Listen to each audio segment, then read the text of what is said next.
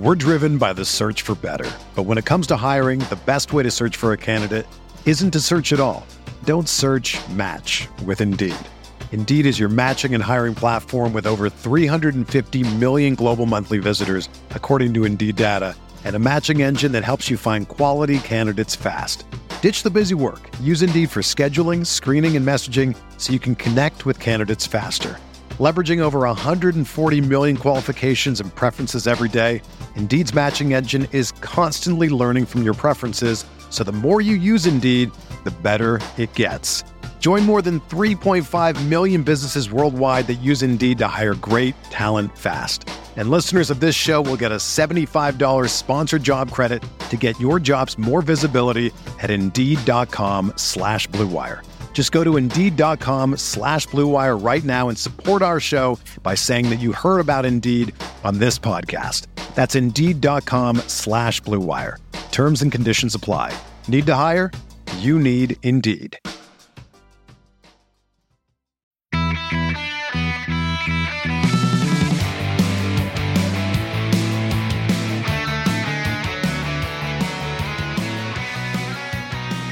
Welcome to episode 244 of the Barcelona podcast, brought to you by the Blue Wire Podcast Network. I'm Dan Hilton. I'm again joined by Frances Tomas, Barca columnist featured on ESPN and BarcaBlog.com creator. And Frances, you did not want to record this. I did not want to record this. And luckily for us, La Ronda questions have been delivered to help us through it. Hola, culés. I don't normally make any excuses about the podcast because I think that it is important that we are here when things are lovely and pink and fluffy, but also when things turn ugly. So no, we've got to get through this. I think it's going to be a little bit of therapy for you and I for sure, and hopefully some of our listeners. So let's get for it. Yeah, for sure. I went through the gambit of emotions over the last few days. For those who listened 2 days ago to the YouTube match review, I really went in on the negativity that comes from matches like that, for the one against PSG, and how it's never just about that match. Losing 4-1 to PSG is one thing in the first leg of the Champions League in February rather, but the bigger picture was how I felt like there were so many Kool-Aids who were self-granulating the fact that they knew that Barca had problems, that they're the ones who figured out that Koeman can't be trusted, and you have to throw out all the players in the club, and things don't work anymore. And there's almost a desire for those Kool-Aids who revel in the negativity. My initial thoughts here is that we're all a bit frustrated, and we're all trying to figure it out. And I just would want to know, for you, Frances, what were your initial thoughts from the match? And I mean, we're going to get into all the details and nuance, so not necessarily any individual player, even Koeman himself, but yeah, I mean, what were your initial thoughts, just your feelings in response to what you had just seen? Okay, so my initial thoughts were very clear that we knew this could happen. I don't think this caught any of us as a huge surprise. I think that the severity of the result probably is, but I think that, as we said in the podcast that we recorded like 3 or 4 days ago now, we're recording a lot of podcasts these days, it is that they are superior. PSG is a better football team. It's a better football team that is run better as a club, that has got a lot more financial muscle than us. Also a team that is run by a manager. Obviously, they changed the manager recently, but Pochettino knows what he's doing. Obviously, he joined the club in recent weeks even. I think it's like a month and a half ago. So the players are still in that sort of honeymoon period, trying to impress the new manager. Obviously, someone who was very successful at Tottenham, who, I don't know if we've got any Tottenham listeners, but they're not the biggest club in the world with the biggest resources either.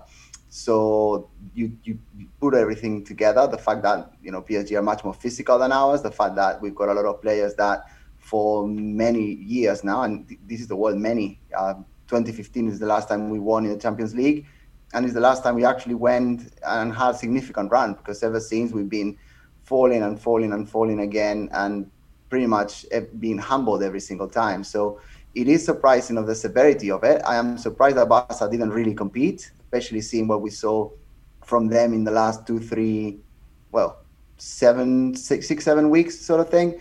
And I think that the players would have been disappointed to have failed themselves in that respect. But overall, I'm not surprised that we lost. I'm just surprised of the fact that we just didn't show up.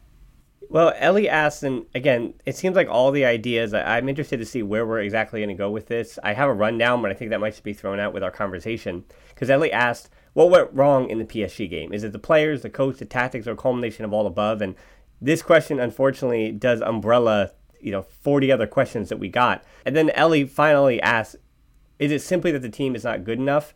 And where I landed, having watched it once and then putting myself through it in a little bit of a rewatch, at least I did watch the first half again. I know the second half is where everything went wrong, but I did watch the first half again. And my answer is that the tactics were actually fine. The first 30 minutes of this match happened the way it did because Koeman actually got it right. I thought Mbappe, between Piqué trying to play that high line, between Dest doing well enough one-on-one, and they actually did have some pretty good shape cutting out those counterattacks for the first 30 minutes. So I thought the tactics were right, and then things went completely off the rails because the team isn't good enough. So I think where I land on that is that the team isn't good enough, and I thought that the selection for the starting 11 was probably correct, but what changes were made prior to PSG kind of figuring out, once they scored their goal, hey, we can just run at them and we can just have a go, and we're a better team than them. And once that moment happened, when they got, as Mike Tyson said, everybody had a plan until you get punched in the mouth. And Barca and Koeman had a plan until they got punched in the mouth. And then it didn't matter that they went to halftime. That discussion didn't matter. And it didn't matter certainly in the second half. The subs came on late, but the personnel that was in the first half that seemed to follow the game plan, whether it was legs, whether it's age, whether it's just things kind of breaking down, to me it felt like it was between the ears. It felt like mentally the team broke down more than it did even physically, even though there were some physical things that, we'll get into Busquets. I basically don't want you to say Busquets because that's he's in the next topic we're going to talk about. So Frances, I would throw to you the same question. Is it that the team isn't good enough, or did you actually find something incredibly wrong with the tactics to start? It is that the other team were better than us. And it is that, as I said before, that our team just weren't faithful to what they have been doing this year. I think that, as you have already said as well, mentally the team is not ready. I think that it is time for the new generation to come through. It is time for the new generation to be given the engine of the team, to be honest, because it is clear that if you go Busquets, Piqué, Alba, and even Messi, to be honest, failing at the same hurdle for 6 years consecutively, then it is fairly clear that unless you change those players, to be honest, we're not really going to make much progress because everything around them has changed. You've got De Jong coming on, playing. It's hard to say after that result, but being a box-to-box midfielder, as he has been showing this year. You got Serginho there, so obviously coming back from injury, which it's unfortunate that it coincided, but it did. Piqué haven't played for several weeks as well. Obviously not fully fit or not as fit as the game required. Overall, the team is not necessarily pinpointing, but even the youngsters, they're not as fit as they should be to compete at this level. And I think that in a way is whether the Culés are still living in the past. I think that the decline of the team has been alarming, but also progressive over the years. I think that Messi's greatness has hidden a lot of the really terrible decisions that have been made in terms of staffing, in terms of player recruitment, in terms of player retention as well. And the moment that Messi has declined a little bit more, which I'm not saying that he's declined this season, but clearly in this game, he just didn't really do much at all. If you compare it to the games over the weekend, to be honest, which has to be a mental thing, then if Messi that is not the spectacular Messi that he has been for 15 years, then everything else shows up. And what is behind Messi is just not good enough to compete at the highest level in Europe. I mean, what I'm noticing as we're going to get into this discussion, I think this is our biggest discussion of the day. It's about, I just have written here, old guard. And that's what we're, I think, to speak about. Because when things like this happen, certainly over the last few seasons, you pinpoint certain players, and we've known now for 4 years, Alba's usually a name that's brought up as being an issue to Barcelona conceding and falling apart in these big moments. Not all on him. He plays left back, which is one of, at least in Barca's system, unlike in modern football where the wing backs rather in Pep Guardiola's system at Man City are vital to any positive result. You can't really throw the wingbacks or the fullbacks rather as the player who's caused defeat. Surely not, unless they have an individual mistake, which Jordi Alba wasn't necessarily on his own the reason why any of those goals were scored. But the old guard is certainly what we're talking about, because whether it was Rakitic, Paulinho, whether it was Vidal, Luis Suarez, there was always some reason why Barca were too old and couldn't figure it out. And it seems like every season you lose one or two of those players, and then it's rinse and repeat come the Champions League when there's a blowout. And so the old guard we're speaking about now, where I also consider that the socios seem to be much more attached, obviously, to Busquets and Piqué and Alba for being from the academy. So I think there's definitely a delineation between what we're seeing where, I mean, how many comments, how many tweets, how many everything have I seen from particularly younger? I mean, that's basically anybody under the age of 35 saying, get Busquets out of this club, get Piqué out of this club, get Alba out of this club. Not really Messi. You hear that Messi is Messi, so I think Messi always gets a pass in that regard. But they want the rest of them just out, kick him to the door. And I don't know. This is the one I've thought about. I've thought about so many times. I have things written, and I can't even trust what I have written. In that, I mean, the feeling is that there should be a way to get as much as you can out of these players as they near the end of their careers.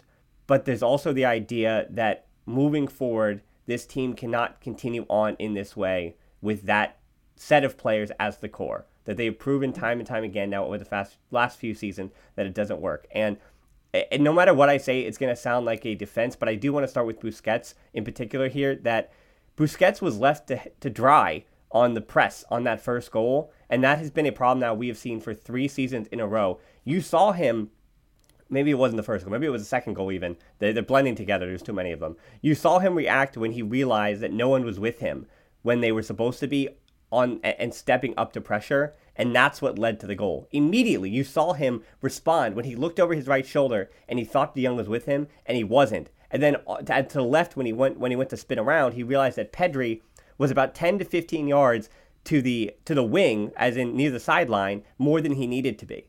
So there, as I've been talking about now for 2 or 3 weeks now, about that rest defense, where Barca had possession of the ball, and I believe it was Griezmann in that moment who had given it away, and then all of a sudden PSG, not that they were breaking, but Barcelona had an opportunity to press, and they didn't. And it's not only that Busquets is too slow to cut out counterattacks, because in that moment, if you had a player who was better at cutting out counterattacks and could actually move 60 yards in a reasonable amount of time, you know, it could also be a team that isn't built to handle those counterattacks as well. So not to give him some kind of out here, but the team isn't built to handle those, and you have Busquets in a player that is surely not built to deal with counterattacks. And so I was thinking to myself, is Busquets the problem, or is the way that Barca are still built to play, is that the problem? And I think either way, both answers involve Busquets not being part of the solution, right? Whether he's the problem or the team isn't built to play that way is the problem. It doesn't matter. Busquets isn't necessarily the player in either of those scenarios anymore. When you think of great duos, who do you think of? Jordan and Pippen, or LeBron and Dwayne Wade? I mean, I talk about basketball a lot here on this podcast, but for the Barcelona version, there's Piqué and Puyol, or Piqué and Mascherano, or the easy example of Xavi and Iniesta. And as you can hear from my voice, the perfect teammates aren't just professional athletes. It's cold season. I guess the flu and cold medicine, perfect teammates as well. But in this case, when it comes to growing your business, that's you and Shopify. Shopify is a global commerce platform that helps you sell at every stage of your business. Shopify helps you turn browsers into buyers with the internet's best converting checkout, up to 36% better compared to other leading commerce platforms. To be honest, I've been doing this show long enough, and as I mentioned, it's cold and flu season. You hear it in my voice, especially during the holiday season. So whenever it comes to this business, anything that I can set up and kind of have working in the background that I know and can trust is just plugging along without my attention. Those are the things that I really value at this point. So when my brain is foggy and all I can do is manage to turn on the microphone, talk to the guest, or just talk to myself and get out a piece of content, everything else, having that all automated or working in the background, that's been important to keeping me sane. And that's the thing about something like Shopify. What I do love about Shopify is how no matter how big you want to grow, Shopify gives you everything you need to take control and take your business to the next level. So no matter how big or small, how good of a month or how bad of a month, things are just the same working in the background. Shopify powers 10% of all e-commerce in the US, and Shopify is the global force behind Allbirds, Rothy's, and Brooklinen, and millions of other entrepreneurs on every size across 175 countries. Plus, Shopify's extensive help resources are there to support your success every step of the way, because businesses that grow with Shopify. Sign up for a $1 per month trial period at shopify.com/tbpod, all lowercase. Go to shopify.com/tbpod now to grow your business no matter what stage you're in. Shopify.com/tbpod. Yeah, as you know, I'm not on Twitter and I don't really read all the negativity and all of that because it just doesn't help me in any way, shape, or form. So I obviously respect and understand what people must be saying. I'm going to flip all that. It's not Busquets' fault that he's playing, is it? It's not his fault that he's playing. It's not Piqué's fault that after being away for several weeks, he comes back and just plays against PSG, who are one of the most physical teams in European football.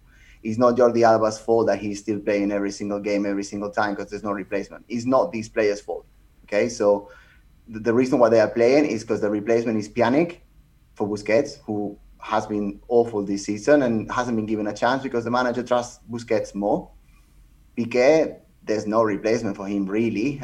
We've been looking at Lenglet, Umtiti, and Mingueza, who was in the B team 10 weeks ago, so there's no replacement for him. And Jordi Alba, don't even get me started on Junior Firpo. So really, there's no replacement. So as much as people must be angry or can be angry about different players, then you need to know what reality is. And reality is there is nobody better in the squad right now to play. And even if there is someone better, you can argue like Araujo potentially and whatever. That's not who the manager is trusting. So it's not the players themselves that are to blame for being chosen to play. It is whoever chose them and whoever built the squad to basically they're not having any reliable replacements. Now, if you want me to talk about the players themselves, well, Piqué just came back from injury. He was really geared up for the game. He was shouting at everyone the whole time, trying to get them organized, trying to get them into positions, which is what he should do. But unfortunately, he doesn't have the legs anymore. I mean, given his age, and obviously given the fact that he was just recovering from injury or just recovered, there's two different ways of looking at that. It's doubtful which one it was. But his legs weren't there, his physicality isn't there, and obviously after years of losing in the same way and falling on the same hurdle in the same competition, then mentally he wasn't fit either. I think that applies to Busquets, that applies to Jordi Alba as well. Now, as for I'm leaving Busquets to the end. Mm-hmm. So Jordi Alba, he's our best left back. He's irreplaceable. He's got no replacement, and that's what it is. And to be honest, he's been fairly good this season in comparative to previous seasons. So I think that with Jordi Alba, I think it's fully mental. I think that obviously it is physical as well, because PSG overall, I would say every player at PSG was fitter from a physical and mental perspective than every player in the Barca team. Probably take away Ter Stegen, who was the best player in the whole game, in my opinion, apart from Mbappe and Verratti, to be honest. But from our side, for sure, Ter Stegen was the best player. It could have been 1-7 or 1-8 if he wasn't there. Which unfortunately, we've seen 8 goals being put past him. Not that, in the recent past as well. It was in the previous Champions League knockout game that we faced. And he should be someone who is kept in the squad, who is nurturing the new talent coming through. I think that Busquets should be someone who is there as a support, who is someone who could come in the last 20, 30 minutes like Xavi did in his last season, to be honest, and even Iniesta at some stage as well, even though Iniesta, arguably, he had more minutes in his last season. But I think that he should be someone building the bridge for the new generation coming through, but there literally is no one coming through in his position, and there is no solution, there is no alternative. We just blew out 80 million euros on Pjanic, and we gave away Arthur for the other 70. And that was done, as we explained in the podcast a million times already, that was done to cuadrar los números, to make sure the numbers were economically viable for the club to survive. And there is no money to make any signings, any money that the club may produce or may somehow get from transferring your Junior Firpos and maybe your Griezmanns and Dembélés out. Who knows what's going to happen once it's going to be Laporta, isn't it? Once Laporta becomes president. I've got no idea, but I would say any funds that go Barca's way, plus any funds that they may find somewhere, which is probably going to be next to nothing, should be spent on a proper center forward. So I would say that from the center back positions, you've got no other option than to trust. Hopefully, get Eric Garcia. Hopefully, on a free if he decides to choose us, because obviously the transfer window in the winter is gone. So you can get Eric Garcia. You've got Araujo. You've got Mingueza. You've got Serginho Dest on the right, and then maybe you put Alejandro Valde on the left, because I would say that Junior Firpo has to go because he still has some value and someone will buy him for, say, 20 million euros sort of thing. Yep. And that money is necessary to invest up front. Then you just have to either get Miranda back somehow. I've got no idea. I'm not a technical director at Barca, but I would say that any investment has to go to that center forward. That is the one that ultimately should win you games, and that's where we are. So should we get, and the other point, Busquets, Alba, and Piqué have got incredibly lucrative contracts that are not running out just yet. So to get rid of them, like people seem to be saying, you need to get them to agree to it.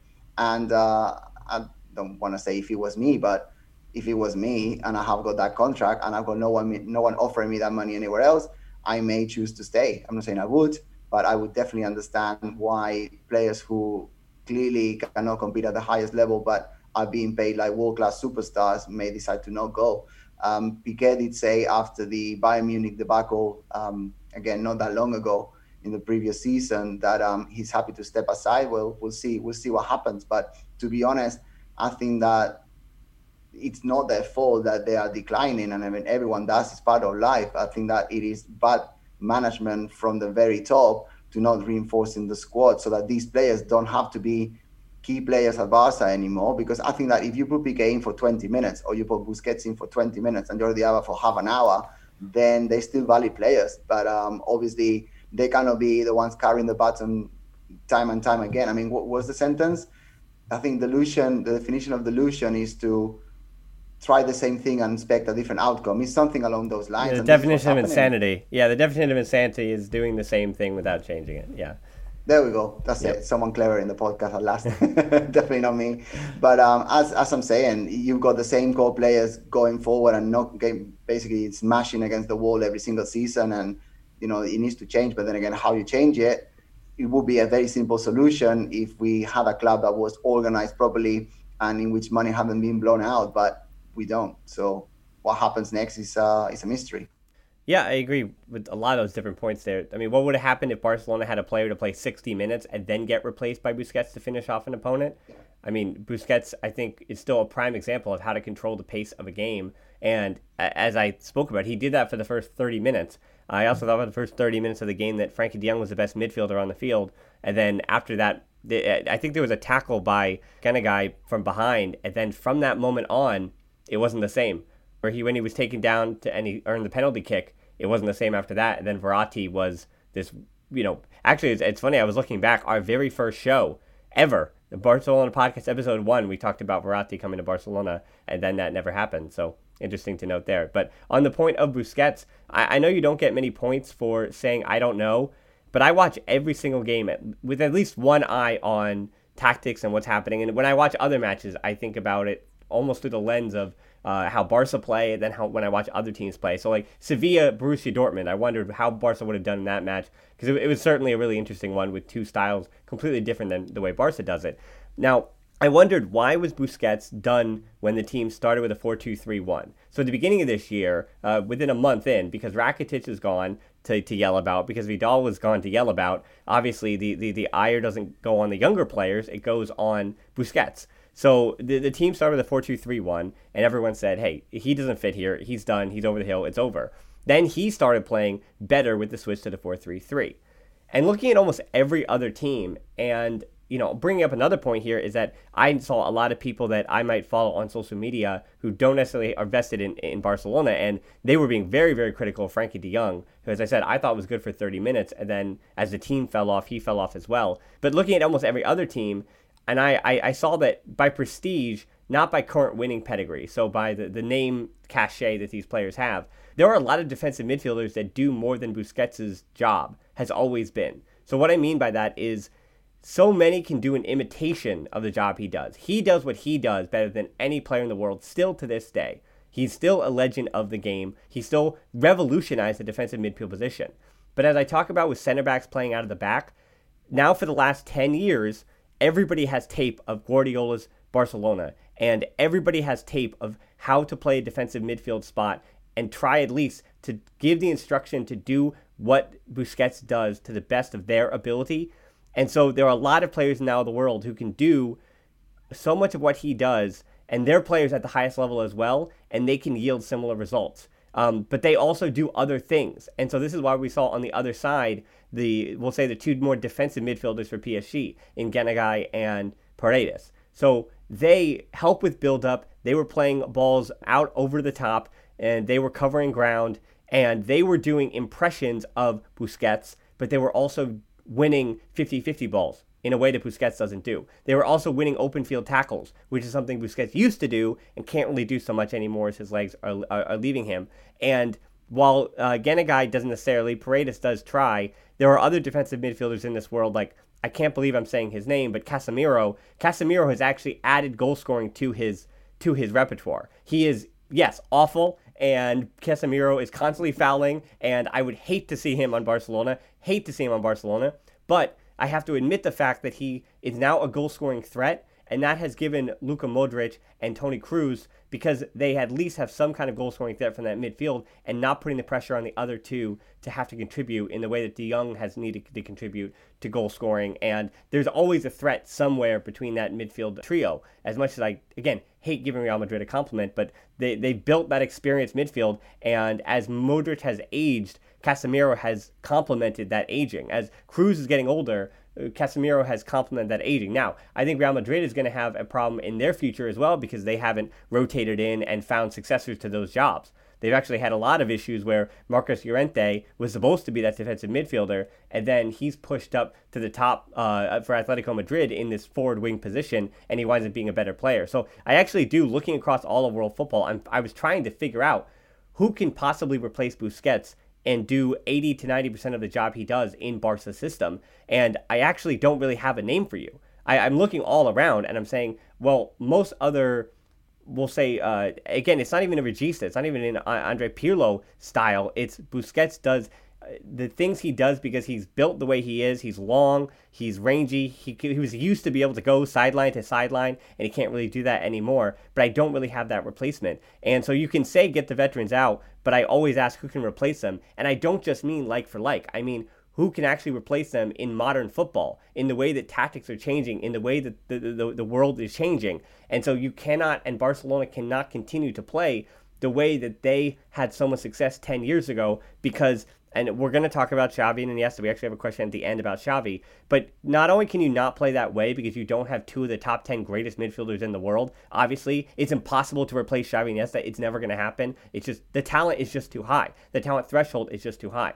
But playing that as we've now seen it be adopted to being the Gegenpress, which is now a successor of Pep Guardiola's high press system and tactics, right? So now Liverpool and Bayern Munich, they took so many of their ideas, and it's no surprise that Pep went to Bayern Munich in the middle of last decade. They've taken their tactics and their ideas, and they've evolved what Barca used to do. So now what Barca has to do is they have to dig deep, because going back to the 80s, going back to Kubala, as the game changes, yes, there's a Barca way, but is the Barca way, for instance, merely players that understand positional play and have a superior technical ability as their opponent and want to play for Barcelona? Are we now speaking that, I know it's hearsay here, but is the Barca way merely really, really wanting to play for Barcelona and being enjoyable to watch? Is it anything more than just those two things? It is loving the crest. It is understanding that you represent not just a football team, but the people around it. And it is doing everything you can to succeed, but to succeed the right way. Obviously, after being thrashed out of the Champions League for so many years, it probably seems silly to say, but people may think, oh, he's just talking idealistic nonsense. but it is what it is. I mean, I think the key difference between the successful Pep Guardiola years and now is not the aging players, it's the mentality. It is the winning mentality that those players had. Obviously, I think people forget as well that Barca were in a similar, I want to say, situation around the 2002, 2003 years. Yeah. We hadn't won anything much for far too long, to be honest. We had some good players. I think Rivaldo was pretty good at the time. You had some people like Goku who could hold the team. You had Fran de Boer, who arguably was pretty good too in his position, but it was a little of a mismatch, but through those years, Puyol, Xavi, a little bit later, Iniesta got promoted. You had players coming through. Obviously, you got Ansu Fati, who is injured, and we've obviously missed them, but you got Pedri here. You got Frankie de Jong, who's still a youngster, obviously. He's been around for a while, but, he's still a youngster. You've got Serginho Dest, who could be very valid for the future. Araujo, let's put Mingueza in there just to be a bit generous, but you know what I mean? So there's always a silver lining, and I think that the years of going to Champions League and crashing out early, I've seen so many of those. I think that people that started watching Barca in the last probably 10 years haven't. Unfortunately, they have in the last 5. But Barca have not always been a force to be reckoned with in Europe, and I have seen that throughout the years. I have seen Barca playing against teams like, I don't know, Manchester United, even Bayern Munich, and even Real Madrid, to be honest. And knowing that, we're probably going to lose here, which I said in the last podcast, I didn't think Barca would win, and there you go, there you have it. I would have loved to say I didn't tell you so, but I sort of did tell you so. I would have loved to be wrong in that prediction, but it clearly, I've been saying this a million times, but it is a transition season. I mean, Laporta was saying yesterday, Barca shouldn't have any transition seasons. And I agree with him, we shouldn't, but we do. And this is what reality is. It doesn't matter how many times people try to dress it up. It doesn't matter how many times people try and look back and, look at the Tito Villanova 100 points Liga DVD with, stars in the eyes, like that emoji that people keep sharing all the time.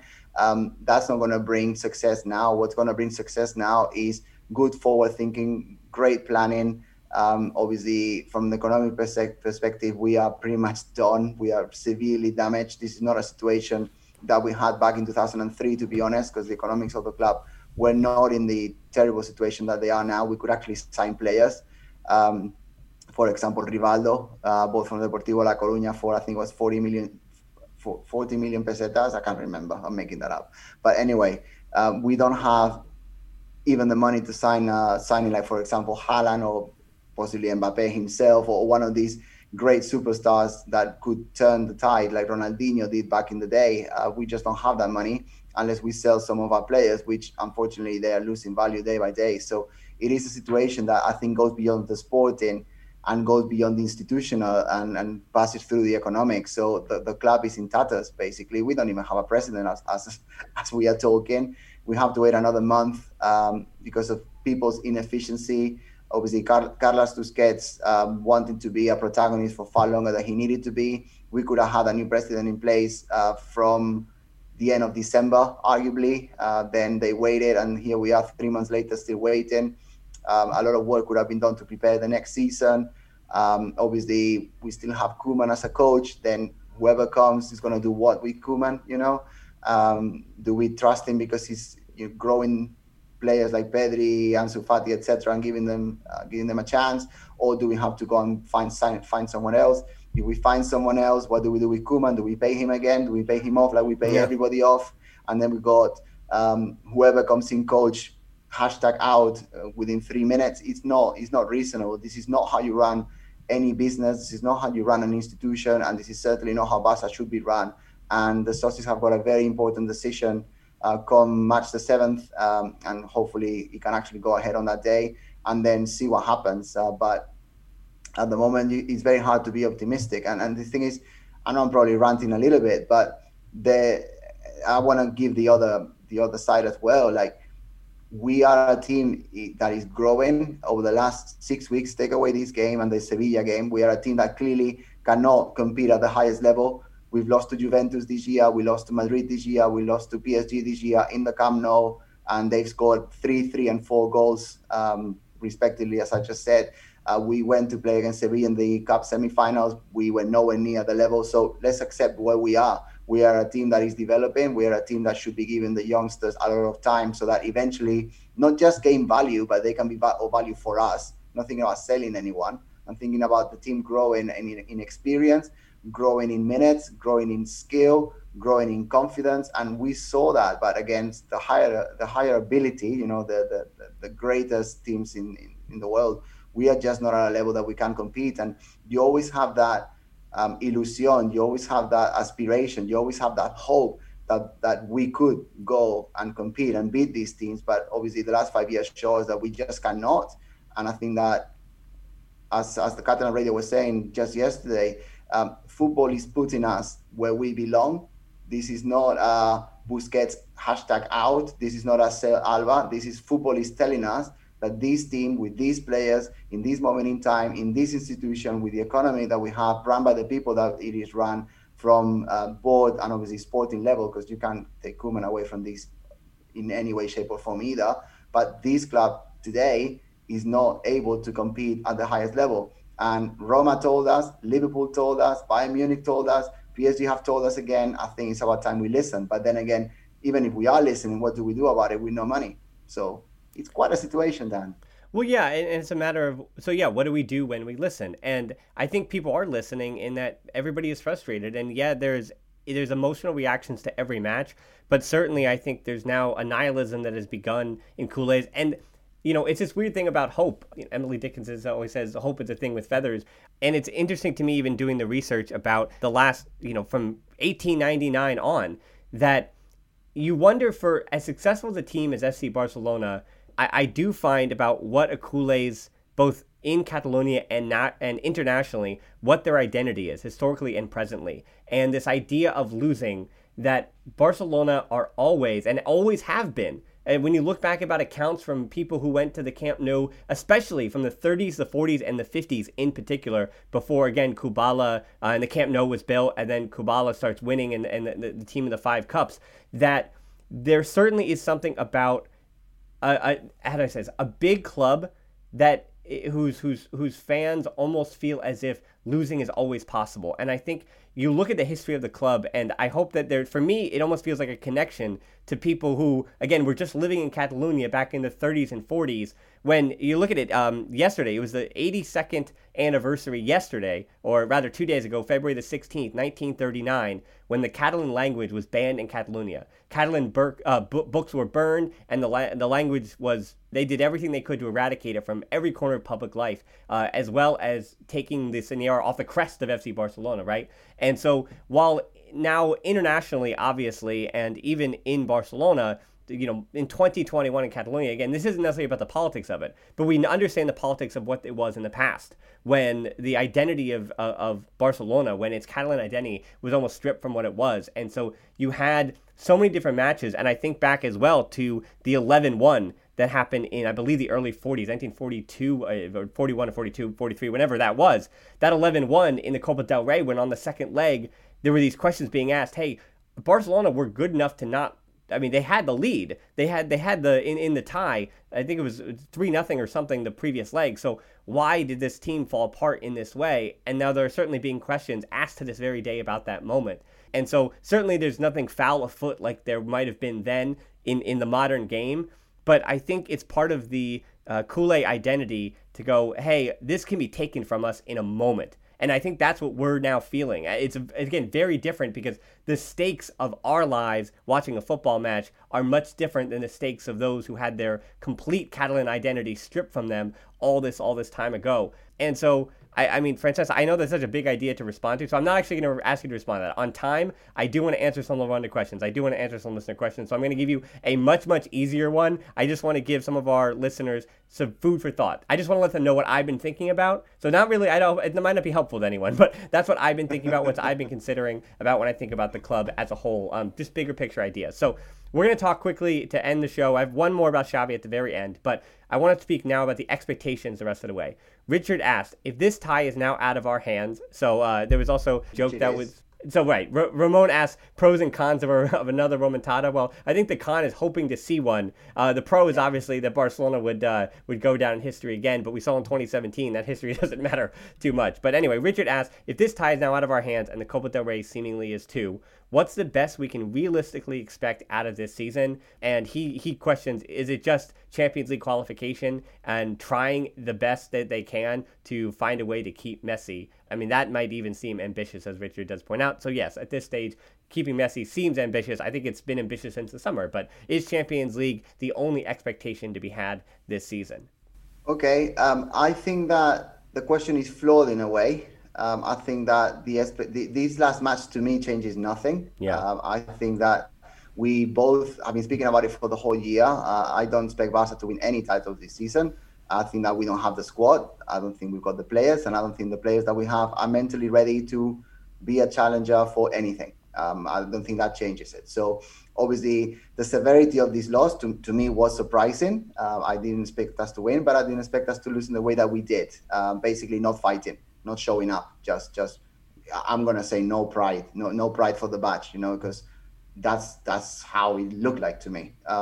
So the expectation for the season is what it was from the beginning. You just give as much time to the players that are going to be the future of Barca to grow, and that has to be the expectation. If you want me to put a number, well, yeah, qualifying for the Champions League, given the economic situation of the club, is a must. You must qualify for the Champions League.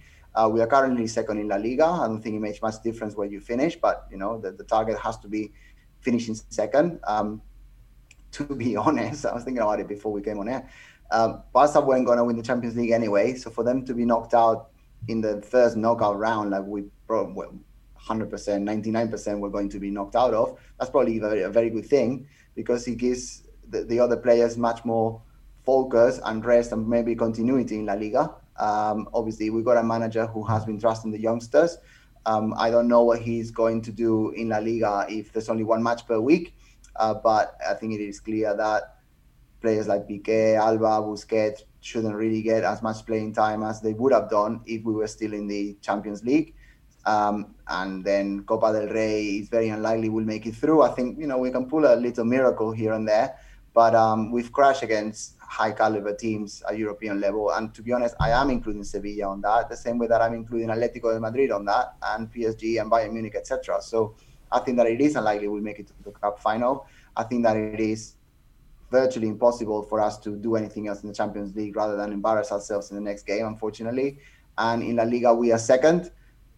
Best hope is to stay second, but to be honest, if we finish third or fourth, to me, it matters nothing. What really matters is that Ansu Fati comes back fit and becomes confident and continues to grow, that Pedri continues to get minutes, that Dest becomes, I would say, fully fit consistently and continues to grow, that Frenkie de Jong is the midfield player in the middle that we are seeing, that Araujo comes back fit and continues to develop, that Mingueza, I don't want to make a comparison here, but continues to be the joker at the back, not as the joke, but comodín. He's the one that you can put anywhere at the back. A little bit like Ulagay used to do back in the day, not being spectacular, but being decent and being fit, and putting a cross here and there. So there you go. That's the target, and hopefully Ricky Puig, I'm going to include him as well. I don't think he should be a starter. We talked about it 4 days ago, but I think that he could be an impact player coming in without a shadow of a doubt. And then maybe get Alejandro Valde some playing time on the left. Other than that, I don't know. I mean, with Griezmann and Dembele, you just have to hope that to be honest, they've been better the last month. They've been better the last 6 weeks. So that they continue to develop in that way. And then once the new president, Laporta, comes, then he decides what to do with them. Are they worth keeping, or should they just be sold? And I think that is the only way with those two that we're going to make any profit. Coutinho, no one's going to want to buy. Certainly no one can afford his wages anyway. Jordi Alba, Piqué, Busquets are unsellable. No one for a profit at least. The most you can do with those is just stop paying their wages if they opt out to go. And then again, not the word opt out. It will have to be their choice to leave. They can't really be sacked unless you want to pay them the remaining of the contract, which they did with Luis Suarez last year anyway. So a lot of decisions for the next president, Laporta, to make when he gets to us. William asks, should we completely give up on the titles and just focus on youth? And I was speaking to one of the Patreons, Armando. As much as it seems like nothing is in play, Coleman's job as Ronald Koeman is still in play. So he has done a good job playing that youth. Plus, even though we can all admit that everything is over, La Liga is still mathematically possible. The Copa is only a 3-0 win away from being possible. And the Champions League has a return leg where, again, anything can happen. I'm putting up air quotes for those just listening. And so I can see the air quotes. No one can that's listening to the podcast, but I'd see them. Yeah. So, right, anything is possible. And technically, Barcelona on February the 18th is still alive in all three competitions. But obviously, we know that all three of those are very, very, very unlikely. But Koeman's job is still up for grabs. So he's going to continue to play the veterans, I think, whether people want it or not. But the counter is that as you mentioned, you named a ton of young players. So Barca is playing young players. But I think for those who are looking for a silver lining, I can see that bench getting even younger come the end of April or the beginning of May when everything is actually impossible and Koeman's job is either safe or it isn't and it's already been decided. Even by that point, the top four in La Liga is going to have to be safe by that point for Barcelona to or for Koeman to commit to getting even younger. So from Barcelona B, what I want to see tangibly, I can say what I want to tangibly see. I want to see Collado get at least 2 games by the end of the season, just again, get him up there in case he needs to be used, or will he be utilized next year? I want that answer to kind of be, at least give him another shot with some two games or so at the end of the year. As you mentioned, Alejandro Balde, I wanted him to at least, he's still just 17, so I want to see him just get his debut. Just go on the field, get his debut at the Camp Nou, just like Ias Moriba. If he makes a gigantic mistake that causes a goal, that's fine. He's 17, and it doesn't really matter at this point in the season. And then I've mentioned Ander Orellana. As much as I say that I don't know who the Busquets replacement is, if you want a player that plays like Busquets, Ander Orellana is that player. So I would like to see him get a game or two as well, even though I do worry that his ceiling is not, we'll say, FC Barcelona Champions League contending when it's time to do that in 4 to 5 years again, or however long it takes, 3 to 5 years. I don't know if Ander Orellana is necessarily the player with that high enough of a ceiling to be that starter, but certainly he's a player that can do a Busquets job if you've got to start to figure out what comes after Busquets. And then not to mention Conrad and Ias Moriba, who are already around the first team, just them making 3 to 5 more appearances this season. I'd like to see them again as well. So I think to temper the expectations, it's you will not see against Cadiz this weekend. I promise. You will not see the midfield that people dream about, because we also got a question from Thomas that I'm not going to really answer here and we can continue to think about, but should Frankie de Jong be moved from his interior spot to the defensive midfield spot for the rest of the season and then starting Pedri, Puig, and de Jong? Whether or not you want that to happen, it's just not going to happen. Those things are changed in the off seasons or with new managers. Those are not changed with managers who are managing and fighting for their job in a season that you're already, again, still technically alive in all the competitions. Can I jump in on that one? Yeah, please. No, that's nonsense. I think that Frankie de Jong is the player in the whole squad that has progressed the most this season from an attacking perspective. He's even scoring goals now. He's given an attacking threat that we haven't had. I can't believe I'm going to say this, but since Paulinho, right? We haven't had a threat coming from the midfield into the box like that since Paulinho did those crazy runs and no one really understood, and then ended up the season with 10 goals. So no, De Jong cannot play there, or shouldn't be moved to play there. The same way that I saw some people as well in the group saying he should never have started as centre back. The people are saying, "Oh, De Jong should have started as centre back this game." No, he's our best midfielder. He's our best midfielder. He's the one that can complement someone up front. So it's not his fault that we don't have enough players at the back. It's not his fault that Busquets is 33 and clearly out of form and still being played. It's not his fault. And what he adds up front is much more valuable. And not what he adds now and what he can potentially add in the future is much more valuable than covering up for Busquets for a season. So there's got to be other solutions, surely. Yeah. Okay. So final question here. I wish it was a easy, quick question. We'll try to do it as quick as we possibly can. Dirk asked, we haven't talked about Messi at all in this, so I think it's best, instead of talking about Messi and having the same conversation about him leaving, him staying, as we did even a few days ago, and after Sevilla, and blah, blah, blah, blah, blah, blah, blah. I want to talk about Messi through the lens of Xavi, because Dirk then asked the controversial question, is it time to recognize Xavi's role as the centerpiece to Barca's dominance between 2009 and 2015? And should we also recognize that we never adequately replaced Xavi in 2015? And I did mention that already, that obviously Xavi and Iniesta were never going to be replaced, because you can't replace top 10 midfielders ever. It has to be a one of one. Pedri has to be the first Pedri if he becomes that good, to that level where he's this all-time midfielder. Same thing with De Jong. He has to be one of one, because those players are distinct. They changed the entire game. They changed the history of football by being as good as they were. But I think the big question becomes, not necessarily is it that Xavi was the centerpiece, but is Messi not the centerpiece that we always expect him to be? Is he merely the best player that Barca has ever had, the best player in the world, which we agree that he is. He's the best player ever to play, and he's the best player that Barcelona has ever had.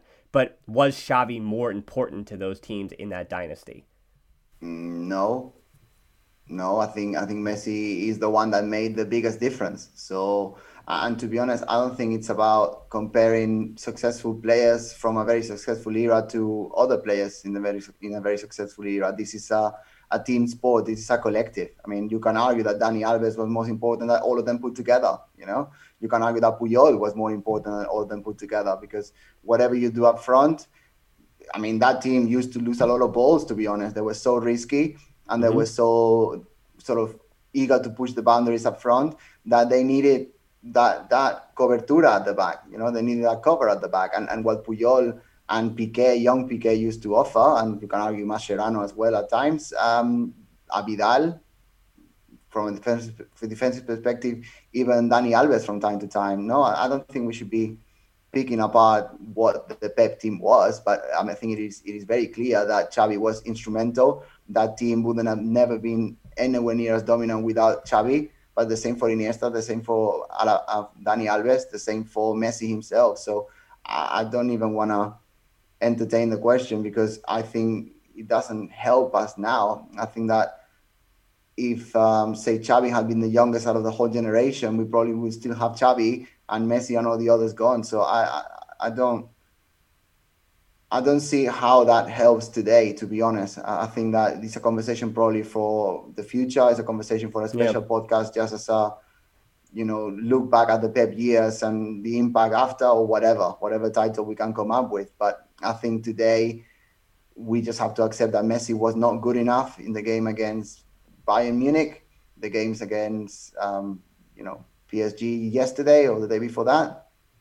And that's what we need to discuss here. Why he didn't show up, why he didn't put up a fight where things turn a little bit ugly, why he couldn't carry the others forwards. All of those are the questions we need to be asking now. I think going back to 10, 12 years ago today, it's probably not the time.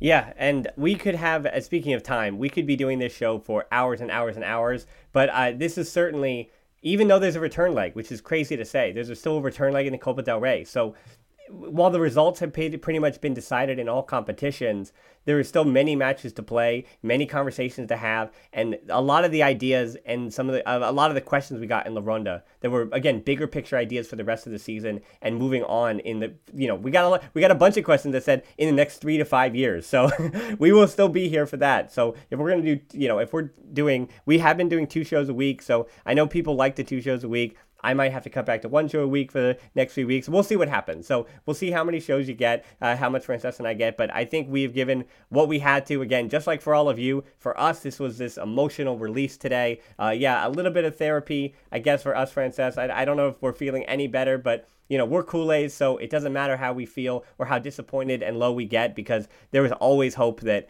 there is going to be brighter days, and that, win or lose, we love the club, and that's never going to change for us. And what it is clear is that I'm not going to go support PSG tomorrow morning. I'm not going to go support Manchester City tomorrow morning. So, and I don't think anyone that's still listening, I don't know how long we've been on, probably 40, 50 minutes by now. I don't think anyone listening is going to go follow bandwagon somewhere else. So, well done for sticking with us. Well done, but most importantly, well done for supporting the team and obviously doing so for years to come. Like Real Betis people say, Viva el Metis, pan que pierda. It's long live Betis, even though we lose sometimes. So there you go. Let's just take that one for today.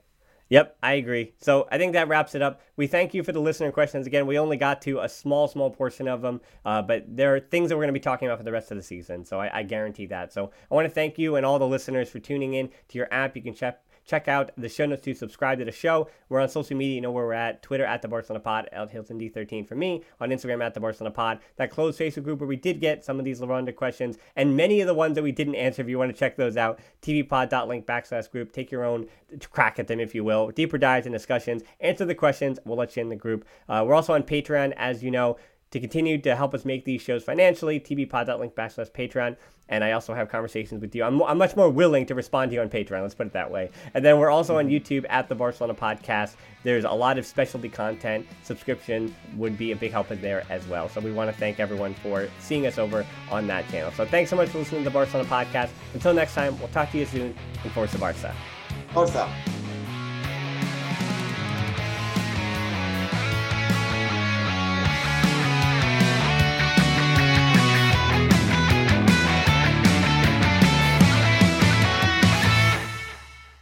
Everyone is talking about magnesium. It's all you hear about. But why? What do we know about magnesium? Well, magnesium is the number one mineral that 75% of Americans are deficient in.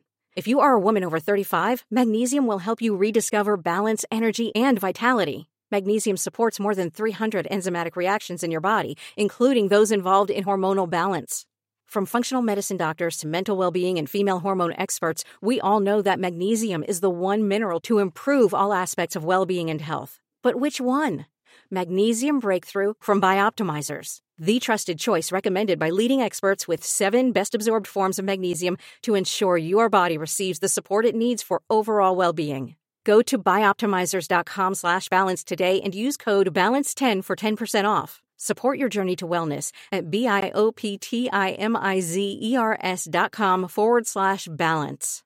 Magnesium Breakthrough from Bioptimizers, your foundation to optimal health and vitality.